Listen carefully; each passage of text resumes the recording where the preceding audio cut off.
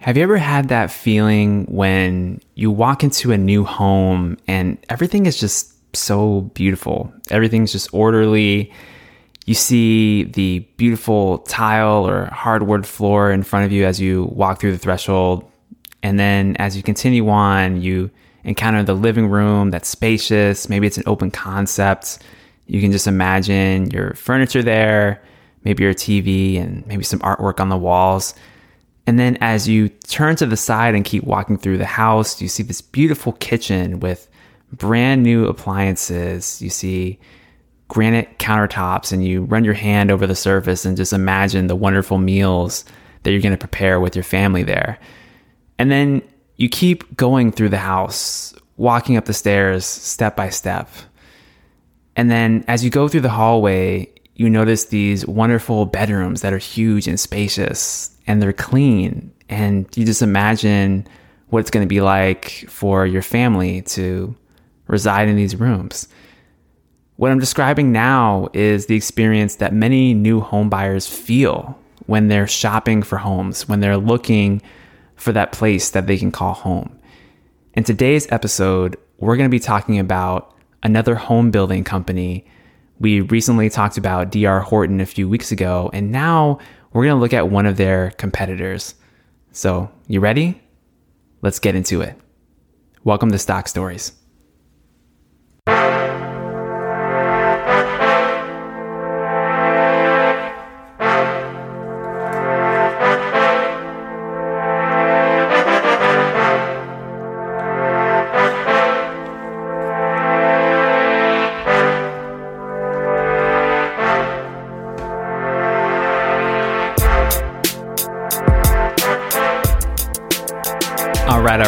All right. Welcome to the show. My name is Alex Mason, and I am your host and stock storyteller. This is the Stock Stories podcast. The purpose of this show, the mission, is to decode the business behind the stock to help you, the individual investor, make better investing decisions. That's why I'm here. That's why you're here, right? You want to become a better investor. You want to learn about some new companies. You want to learn how to analyze things better, how to think through things better. That's why we're here. And one of the goals of this show is to go through the entire S&P 500. We're going through each company component by component. And we've gone over almost 100 of them so far. We've actually gone through more than 100 companies in total. But in the S&P, we've gone through almost 100. And today's company is no exception. We're going to be talking about Lennar Corporation, ticker symbol LEN. And today we're going to bring back my friend Becco Jiang, which you heard in last week's episode. But instead of just talking about our investor journeys or what we do outside of podcasting, we're going to get right into the companies today and talk about Lennar. So join me now as we analyze Lennar.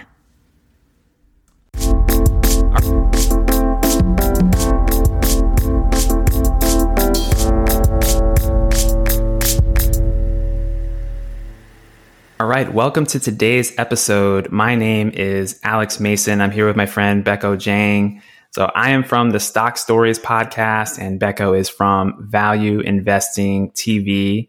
And we're here today again, just like we did in the last episode, to talk a little bit about investing. But instead of talking exclusively about what our favorite investors and entrepreneurs are, or what our first investments were like, we're going to just get into what we love to do best, and that's go through some companies and analyze them and share that analysis with you. Think about how we analyze them. So today we're going to be talking about a home builder, and this is one of America's largest home builders. Actually, they go by the name of Lennar Corporation, ticker symbol LEN. And so what Becco and I are going to do today is we're just going to go through a little bit about the history and just kind of get acquainted with the company, the basics of it.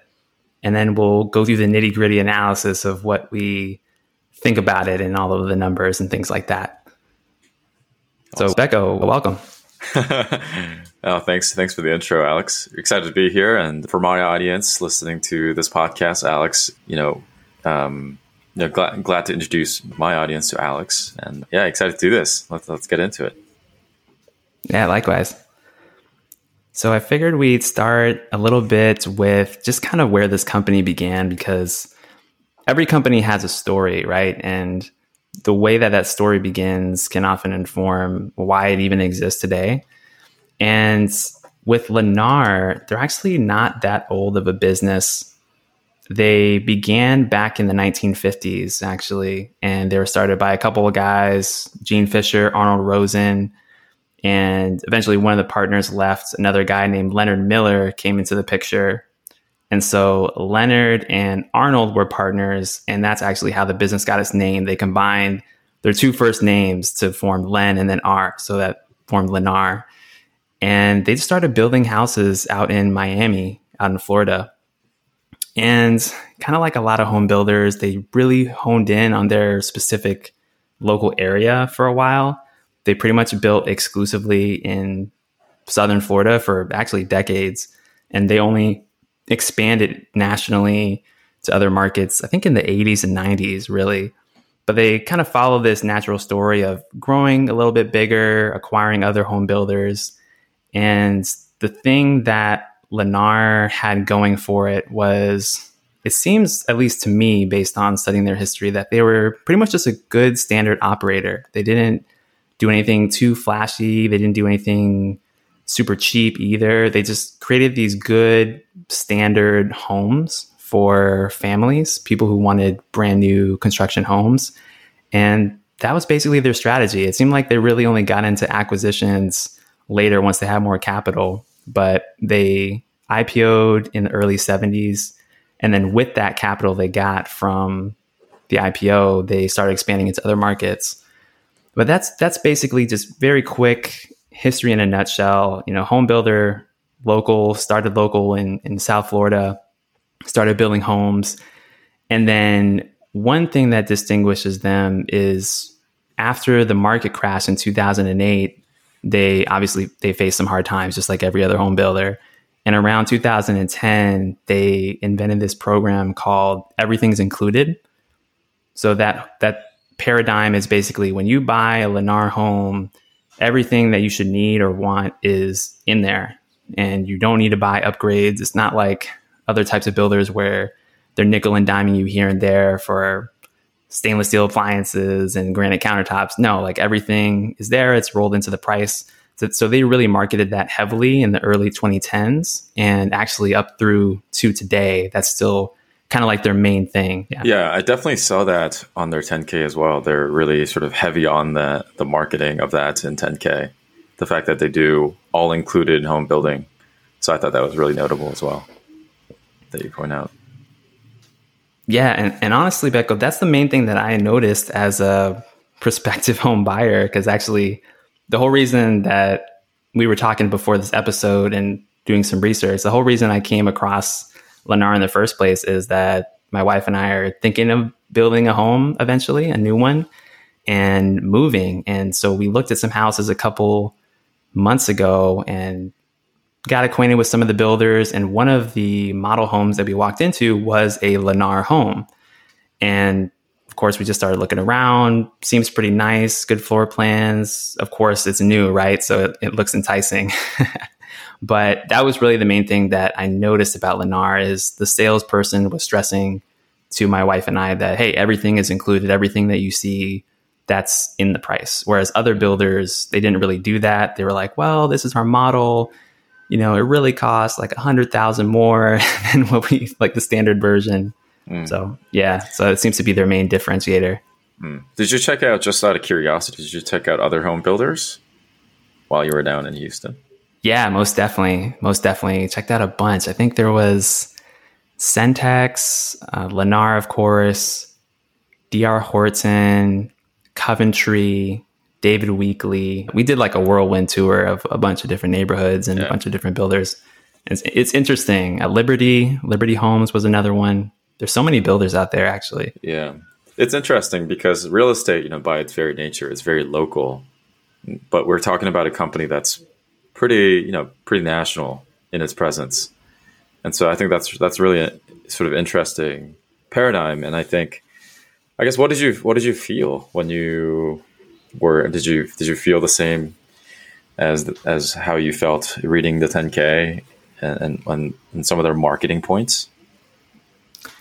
Yeah, I think certain aspects of it were in alignment. Again, like that everything's included mindset comes to mind.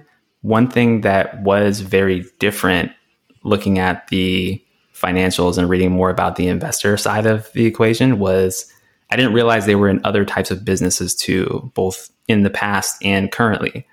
So they had this investment financing arm called Rialto. I think it's Rialto Capital Management.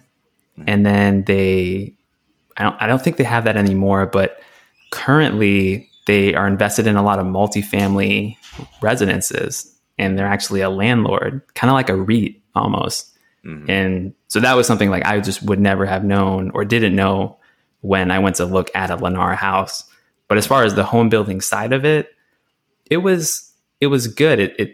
The floor plans that we saw, I would say if I was to list like the top 3 builders that we were impressed by, they would make the top 3, but I wouldn't put them at the top as far as, like quality of finishes and everything. Mm-hmm. But it does, I see the appeal of why they're as big as they are, because it's just they have very clean looking homes, and they're not super duper expensive. They're kind of what you would expect for a new build. I think the average new build Lennar sells nationwide right now is around $400,000, but the homes, especially down in Texas, they're even cheaper. So you can get a new build for, I think there was one for $320,000. So those are some observations from actually like checking out the houses. Yeah, I think that's actually a good segue into actually diving a little bit deeper into the company as an investor from an investor standpoint. So, one of the things that we like to do on the podcast is sort of dive into companies' specific sort of high level overview of the company. So in terms of, how they're organized and, based on their business units, what is their sort of strategic vector? What are they really focused on? And then from there, we look at kind of the, what's really important in value investing and investing as an overall, which is to think about their moat. So why don't we go down that sort of route here? And so to start off in terms of the divisions, I saw that they're sort of broken out into different geographies. As you mentioned, they started off in Miami, but they have East, Central, Texas, and West. And in terms of a revenue breakdown, about $7 billion comes from East, Central about $3 billion, 2.7, Texas 2.5 billion, and the West $8 billion. And you did mention, Alex, that some of the revenue comes from non-home building, but the breakdown of the revenue is 93% of revenue comes from home building. So it's still a small part of the revenue stream, right? Did you notice that while you were reading through the 10K? I didn't notice that. I'm glad that you picked up on it and mentioned it. And it's interesting that that's how the numbers show it, because I know in some of the investor presentations and the slides that they put out to investors, they don't really highlight that. I mean, they show certain things, but I did get the impression reading some of the other materials that the apartment business was a little bit bigger than it was, just because I think that I read somewhere that they're one of the biggest landlords, like multifamily landlords in the country. But it sounds like because their home building is so big, it's still not even really a big factor for them. Yeah, so I think that actually is a good pivot to kind of their strategic vector that they're thinking about, strategic pivot. So this is what they wrote. They want to operate in a land-light operating model. So you mentioned up at the top of the episode that they're almost like a REIT in that they actually buy land and hold land and they build on top of it. Obviously, that comes with a lot of overhead in signing the lease, not signing the lease, actually owning the property, not signing, owning the property, which comes with a lot of overhead. And then on top of that, you have to, basically build out these homes. So instead of having kind of, I don't want to call it bloat, but in some way a bloat of carrying this overhead of actually owning land, they want to pivot away from that into more of a service level kind of company where they just build homes on top of it. So I think that's the kind of the strategic pivot they want to go down on. And then another thing that they mentioned is that they really want to focus on multifamily businesses. I think it's pretty clear. If you have a multifamily business, multifamily unit, obviously the rent or the price that you can extract out of per square foot is going to be a lot higher, just because you can pack more people into a particular area. So I think that makes sense. Some other things that they mentioned in 10K, they're really trying to increase efficiency in building process, reduce SG&A, reduce customer acquisition costs. I mean, these are kind of like obvious things that you have to do as a good operator. Reduce SG&A, obviously, reduce customer acquisition cost, but nothing really kind of notable. But just directionally, they're going down the right path, is the sense that I got from reading that segment of 10K. Another thing that you mentioned up front is that different types of businesses is under this company like Lennar. Obviously, we talked about the land business, and then obviously the home building business is a big portion of it. But some of the other ones I just want to highlight for our listeners is they have title insurance underwriting business. They have real estate brokerage in Florida. They offer residential mortgage to non-Lennar home buyers. What else? Retail title business. So they're in sort of ancillary businesses that surround home building. However, they are actually divesting non-core businesses. Non-core business units, assets are being divested and have been divested over the years. So for example, in 2018, they divested Rialto Management Group, the one that you talked about, Alex. So I think they're really trying to focus on the core business and optimize the core business as much as possible by really focusing on multi-business units and getting away from land owning sort of aspect of their business. So what do you think about that, Becco? What's your take on the strategy? I mean, do you think it's wise for them or unwise? I think it's kind of a natural progression of any corporation, actually. The famous professor, the late professor who passed away, Clay Christensen out of Harvard, coined this term, disruptive innovation. Disruptive innovation, when a company starts out, building businesses, they really focus on underserved or unserved customer segment, and they try to serve that segment by, basically going down market. But as soon as, company have sort of found the product market fit, what they tend to do is they tend to become from a product building business to margin optimizing business. This is sort of the transition that a lot of companies go through, right? They really focus on businesses and then creating new products, doing new things, and then at some point the company becomes too calcified and too old that their innovation engine is sort of stuck. They're not creating new things and doing any new things anymore.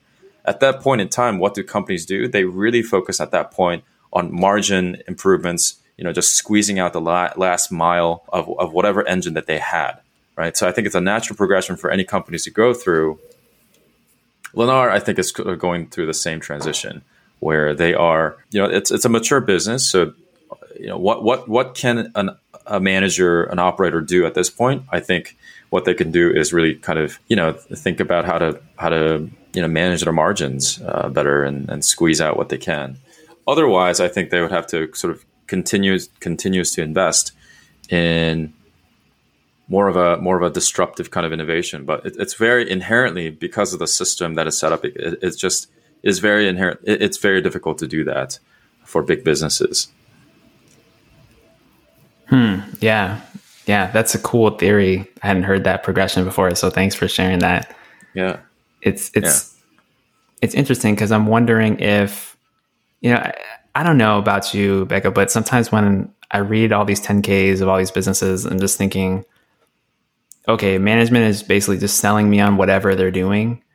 And it seems like they kind of, there's like, either we're expanding and we got to acquire and we got to do all, get in all these businesses, or we need to slim down. We need to be asset light. Like you said, Lennar management's indicated that they want to be land light.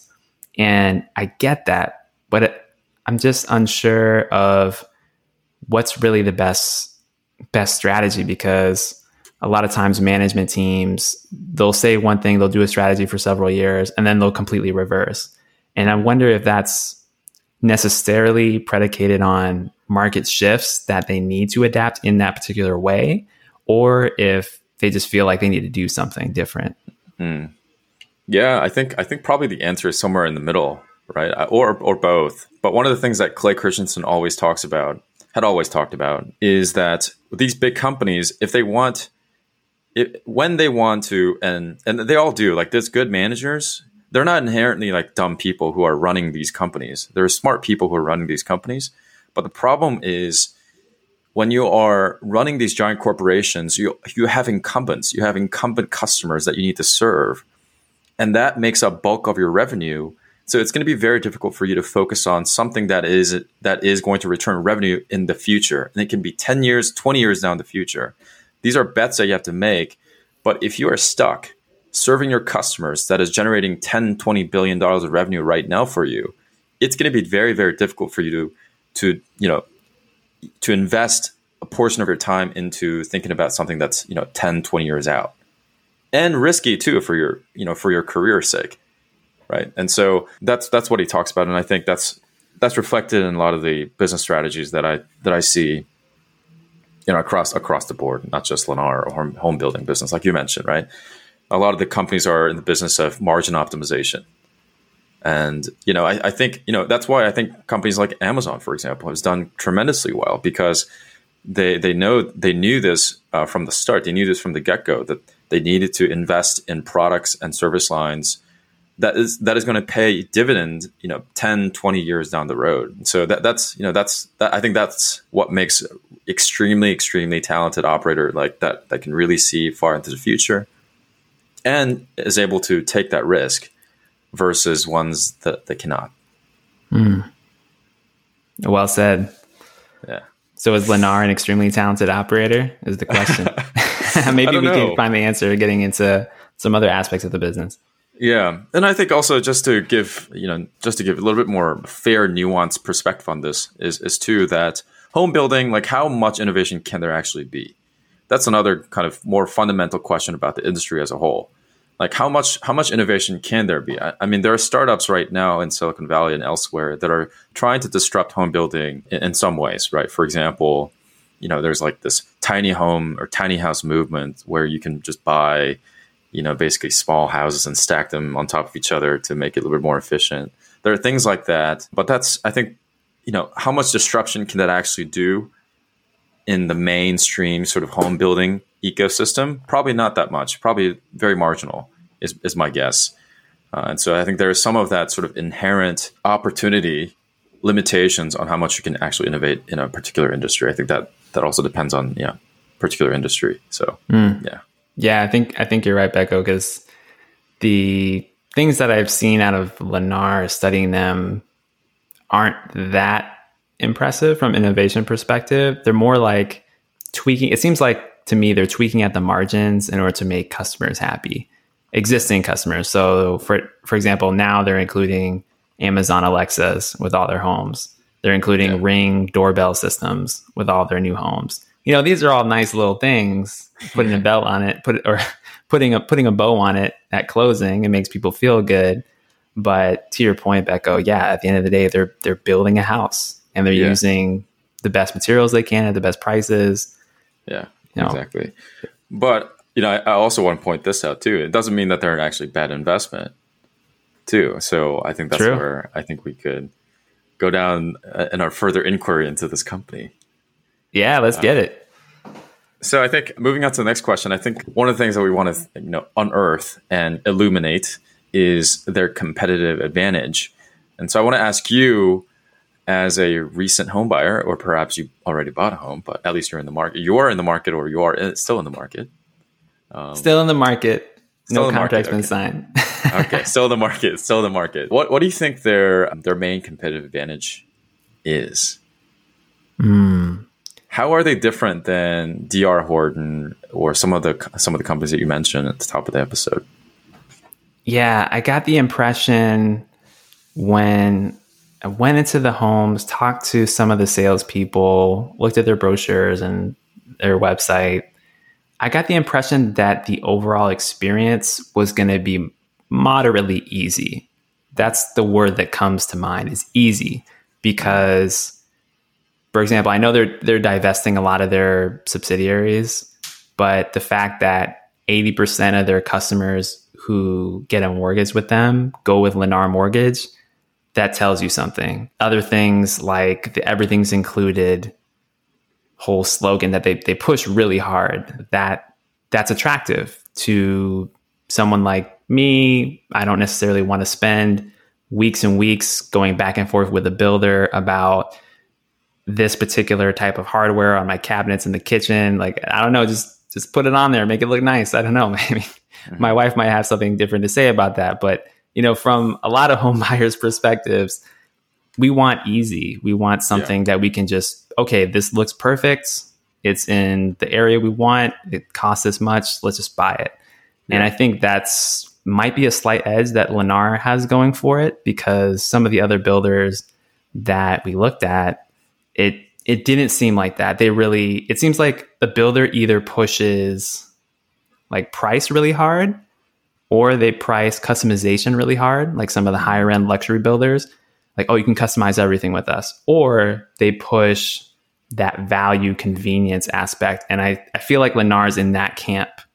Like, hey, this is a really nice home. It's a good price. Everything's included. You can do your mortgage, your title, insurance, all that with us. We'll take care of it. Don't worry. Just come on down and let us show you around. That's the kind of vibe that I got. I see. So it sounds like they're really indexing on the convenience, and good value, right? One-stop shop sort of way. And so if I could sort of kind of turn that into investor speak, is that they have, because of the kind of the customer service, the products that they offer, there is maybe not a strong brand recognition, but there is at least some brand recognition that Lennar, if you go to them, it's going to be very easy. And that's why people come to Lennar. There's sort of this brand associated with Lennar that draws people in. Would that be a fair characterization? I think that's fair to a degree. And as an investor, I would look at it and say, okay, I think they have somewhat of a brand presence in certain markets where they're really strong, particularly in the Southeast, it seems like, because that's where their roots are. But I don't think their brand is substantially strong compared to a lot of the other builders. At least I don't really get that impression, just because, as you mentioned in, I think, earlier conversation, the home building market is really fragmented, even with all these big players. And so I know certain neighborhoods that I've gone into to look at builders. There are several builders. There's Chesmar, there's Lennar, there's D.R. Horton, there's Liberty, there's Centex, there's all these different builders. And as from the consumer's perspective, it's kind of like, well, I don't really know unless I've had a prior experience personally, or I've heard through word of mouth through a friend about, oh, we had this excellent builder. And I think that's kind of the hard part to differentiate. So from, again, switching back to the investor side, yes, I think that there's some brand recognition. I just don't know if it's that strong. I think that's a good summary of that. One thing so switching gears and looking at other competitive advantage, I don't think it's it's not like the lowest cost provider. So people are not going to Lennar just because it's like super cheap. I don't think that's it. So we can kind of rule that out. I don't think there's any network effect that classically defines like social media companies. I think we can rule that one out as well. The switching cost, maybe I don't think so. It's sort of like when we think about switching costs, I think you think about banks primarily, right? Or like Intuit, TurboTax. You have all your information in there. It's very painful to migrate a lot of that information to another system. But I think this one perhaps could be one, intangible assets and others. And what I mean by that is one of the things that they pointed out in 10K, and I think this is actually quite relevant now because of the commodity prices and labor.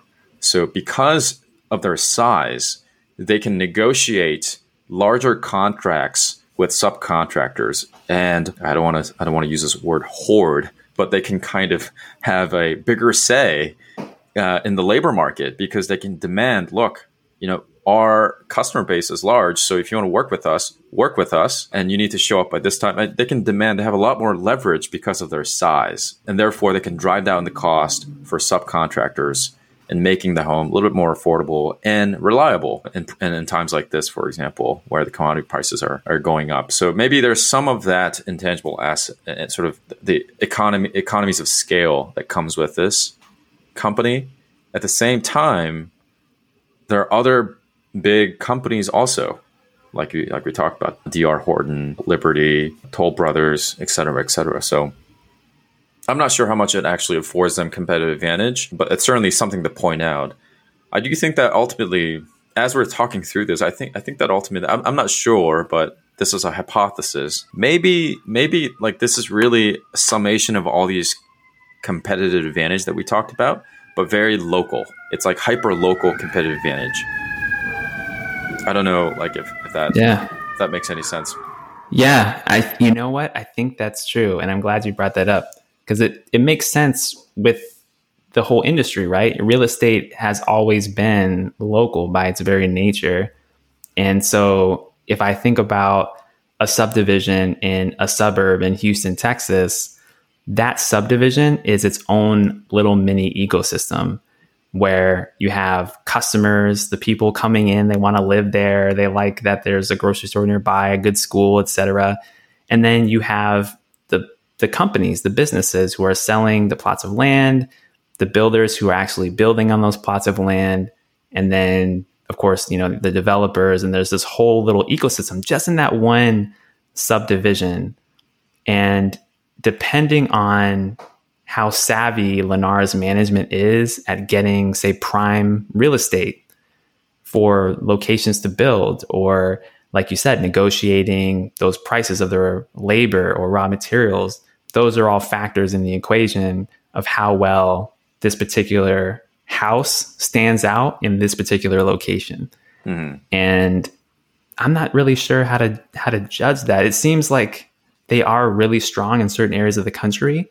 I do kind of applaud management in a sense because I noticed that their acquisition flow and their expansion was actually kind of slower than I expected. I really expected them to acquire within the first 20, 30 years of their business's life, but they didn't do that. They opened up shop in the 50s, didn't even expand out of Florida until I think 71 or 72. So that tells me that at least back then, and I'm not sure if it's true or not now, but at least back then, management seemed pretty disciplined about not having this huge like empire building strategy that we see with a lot of companies these days that, they get big and then they get a little crazy with how they want to expand. They just want to keep expanding at the expense of the customer, at the expense of their margins, their costs. They start making poor decisions managerially. So that's one thing I noticed is just like the absence of super quick growth actually was attractive to me when I was reading up on the history of this. Interesting. I think that actually leads nicely to my next question, which is in terms of let's think about the long-term prospects and runway for growth. I think this is more of a question about the industry as a whole and sort of a macro take on the home building industry. And so just a quick search, short term, housing started to surge 19.4% to a seasonally adjusted annual rate of 1.7 million units last month. All that to say, housing sort of construction boom is happening right now. There's a lot of houses are being built, and a lot of people are buying houses, at least in the short term. How do you assess the company's long-term prospects, Alex? There's maybe a couple ways to think about it. I think the first way that I think about it is from bottom-up approach. What can we see in the numbers, income statement, balance sheet that's telling us how this company might fare financially in the future? So that's one angle. And then the other angle is the top-down demographic viewpoint. And I think I get the sense from management in looking at some of their materials that they kind of look at it from that latter half more so, or at least to a significant degree, because I saw one chart in one of their, I think it was their Q1 presentation to investors, and they showed this chart. It looked like a roller coaster. It's like a bar graph that kind of rides up, has a hump, and then goes down. and then it rides up again into this steep curve. And the x-axis of this graph is time, the years, and then the y-axis represents the population of the United States, specifically within the age 35 to age 44 demographic. So what are they trying to communicate? They're trying to communicate that over the long term, more and more people are going to be in quote unquote home buying age in this country than there are now. And as a result, demand for their products is theoretically going to keep increasing, and they can keep profiting more and more. So that's a sense that I got from management. But to expand on that a little bit more, I'm trying to connect the dots, and maybe you can help me with this, Becco, because I see where they're going with the fact that demand theoretically should increase, but we also know that the entire home building industry is not just based on demographic trends. It's based on credit trends. It's based on how willing banks are willing to lend. That's the entire reason the system crashed over a decade ago. So I don't know if they're factoring in those risks into the projections, so to speak. But the sense that I got was management was saying, look, we're basically good. A lot of people are going to be wanting to buy homes in the future just based on the amount of people and their ages statistically.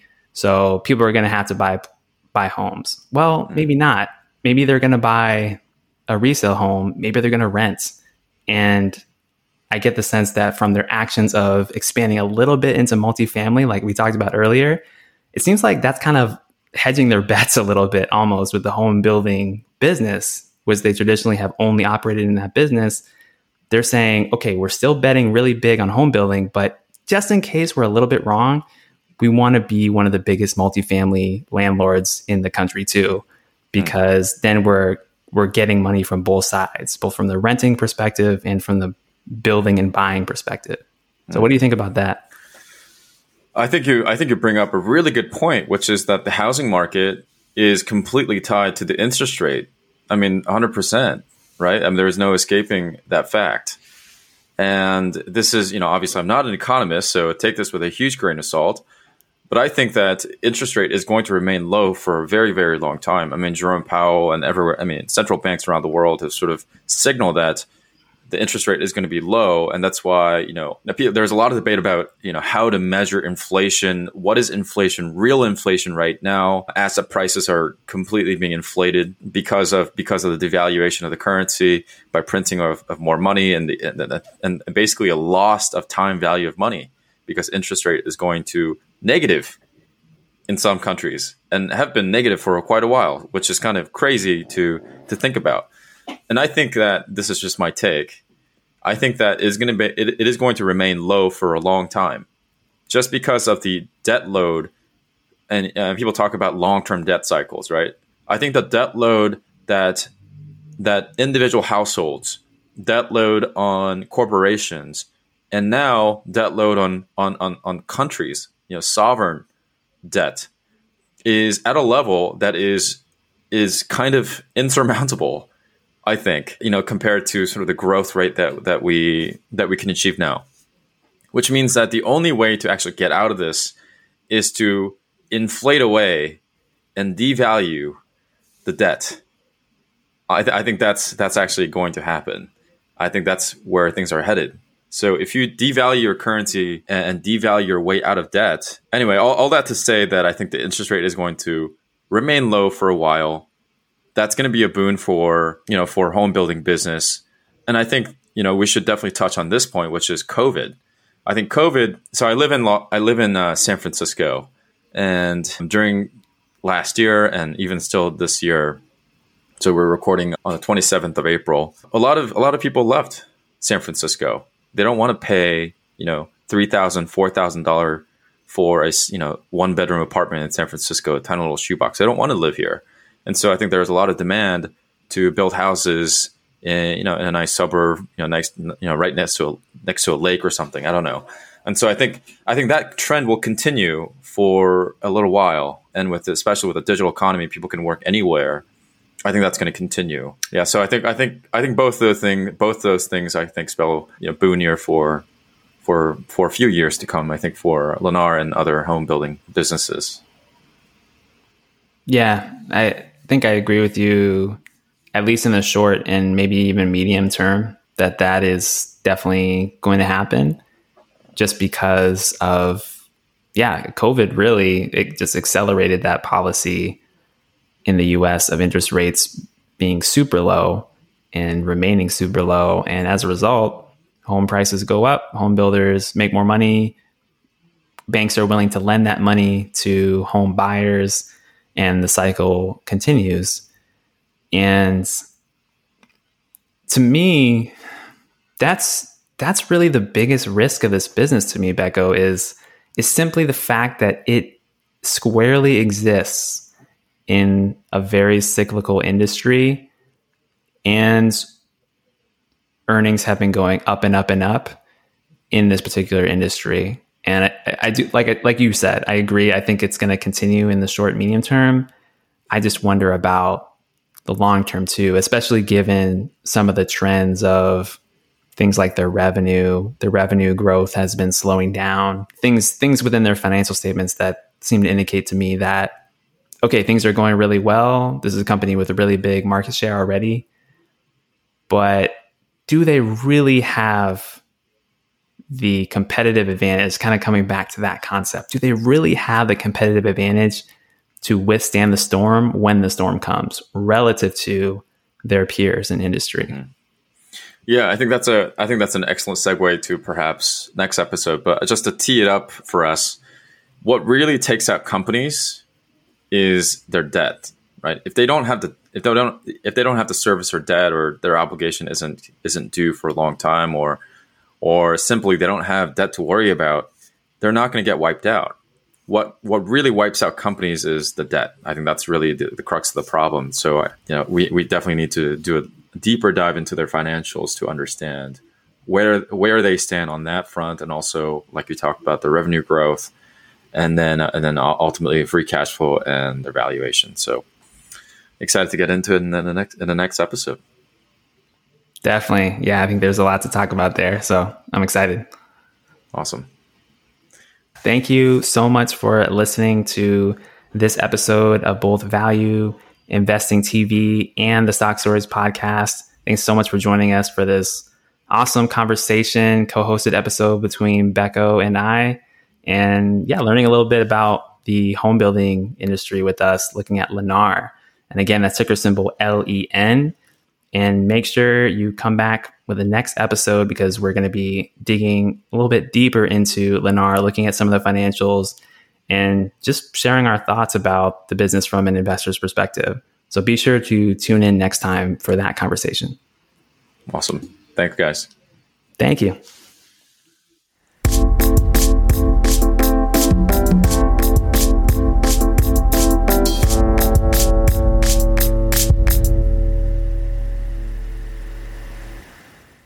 All right. Thank you so much for joining Becco and I today as we looked at Lennar. We really got into a lot of things, looking at the business model, of course, the history, which, I love to get into that, and just trying to understand what the basic business does, and answering the question of, do they have a competitive advantage or not?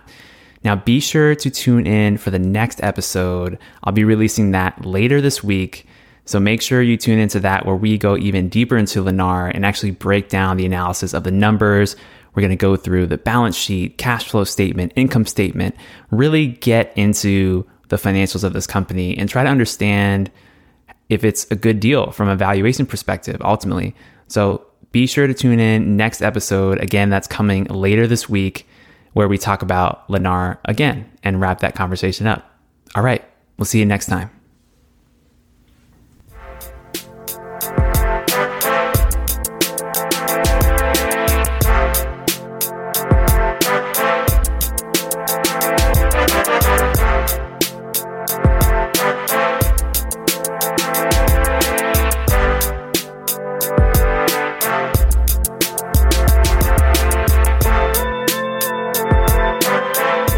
The information presented here on Stock Stories is for informational, educational, and entertainment purposes only. You and you alone are responsible for your investment and financial decisions. Please consult an appropriate tax, legal, or financial advisor that can analyze your specific situation in the context of your goals and circumstances.